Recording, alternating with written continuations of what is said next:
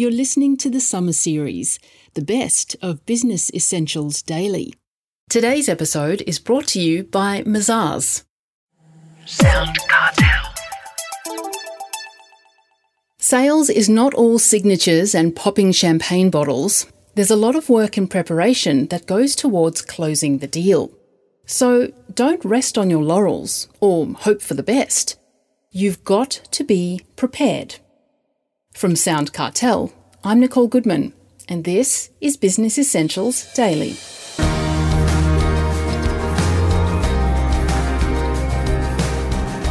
If you're in sales, you're on the clock. Time is money. There are targets to hit, bonuses to be made. But rushing to the numbers doesn't always mean you're going to seal the deal. Sales coach and trainer Rachel Burke from SalesSpace advocates for a less frantic, more considered approach. So SalesSpace has developed the Ultimate Sales Meeting Preparation Pack, a how-to guide for how to show up and nail the sale. Rachel takes me through the 4 stages of the pack in a moment. First, what's the biggest mistake a salesperson can make? The biggest mistake is to not master the skill of selling. So many people don't think about how to be masterful at selling. They've got to think that they've spent so many years mastering their craft. But if they want to be actually committed to succeeding in their business as well, they need to also commit to spending the necessary time to master the art of sales. Now, you promote a checklist for salespeople or business owners to tick off before they go into a meeting. Could you walk us through the checklist, starting with client research? Yes, absolutely.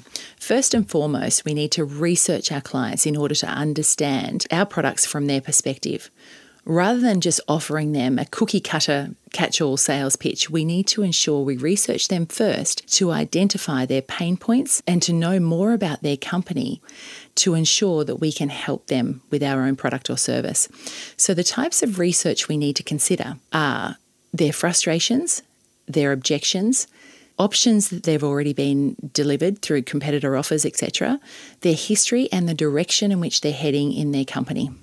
And the second part of the checklist is personal preparation. What do you mean by this? Well, it's best to adjust your personal conduct to your audience and make sure you're tailoring your mindset, appearance and language to fit the expectations of the client you're working with and the environment you are in. So you should be considering your mindset, your appearance and your language. For instance, if you are having a meeting with a highly professional team, then you have to adjust your appearance and your language for those. So casual slang will absolutely not suit that type of conversation. But if it is a really laid-back client that you're meeting with, then you adjust your appearance for that and you adjust your language as well. So if they speak in a very laid-back way and use a lot of slang, then you're able to do that as well. But you need to ensure that whoever you're speaking with, you have tailored yourself to ensure that they feel at ease in your presence, but also important. And the third part is sales system. Can you expand on this a little bit more? When you walk into a sales meeting, if you don't have a structure that you follow, then you are going to feel like you are winging it.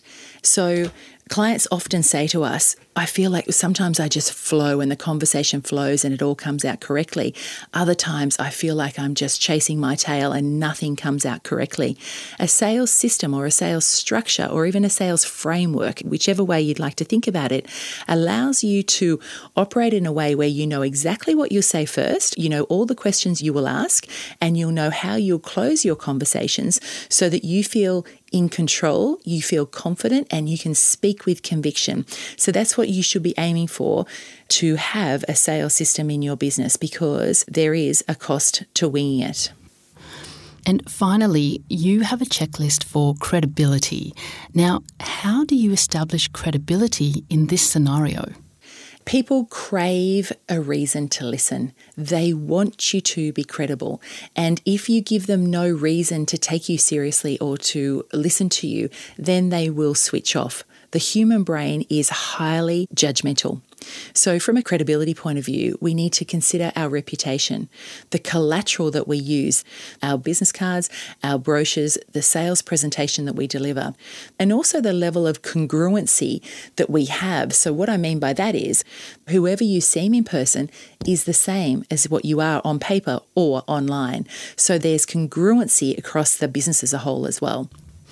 And what else must a salesperson have in mind when meeting a client? They also need to think about proof. Proof and credibility go hand in hand. So a client is not only craving a reason to listen, but they're also craving proof. So the higher the risk, the higher the proof. There might be quite a bit of money involved. There might be quite a bit of time involved. There might be a lot of reputation on the line. Then you need to be able to prove to them that the risk can be greatly diminished. And the way to do that is through claims, through awards. If you have won any, make sure you're upfront and people know about them, through testimonials, by delivering really good case studies that are nice and succinct, but they allow people to understand what you've done for other businesses or clients just like them, by supplying research to people so that they don't have to go and do a lot of research for themselves. You can actually summarize research for them that is credible and helpful. And also, if you are cited by other experts, that gives an enormous amount of positioning for you and also adds proof to your business and helps clients to make the decision to move forward and buy from you. And Rachel, what are some of the common worries in a client's mind? I think the thing is, all clients are thinking, is this just a show? Are you just a showy salesperson? And even if you're not a showy salesperson, even if you're just incredibly professional and you walk them through a beautifully designed sales system that shows what you can do and really highlights your area and specialities, still every person is thinking, can I trust you? Are these empty promises? Will you fulfill my expectations and help me consistently move forward? Everybody is scared of the time and money situation. They will be thinking to themselves, I don't have the time or the money to get this wrong. And then the next thing that goes through their mind is, have I done enough research or due diligence? So there's so much going on in the minds of clients when they're choosing to buy from somebody. We are being judged at all times, especially in our initial sales conversations. The way we conduct our sales meetings, our preparation, the language that we use, our personal presentation, even the energy that we bring is all cementing a prospect's view of us. Not many will ever give you a second chance to make a perfect first impression. That was SalesSpace sales trainer Rachel Burke.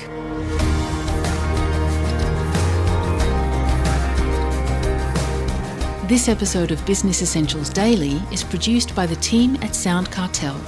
Thanks for listening. I'm Nicole Goodman. We'll bring you more Be Daily tomorrow. Follow @BE Daily Podcast across social media and head to bedaily.com.au for more from the Business Essentials Daily podcast. Sound Cartel. This episode was brought to you by Mazars. To find out more, visit mazars.com.au. That's mazars.com.au.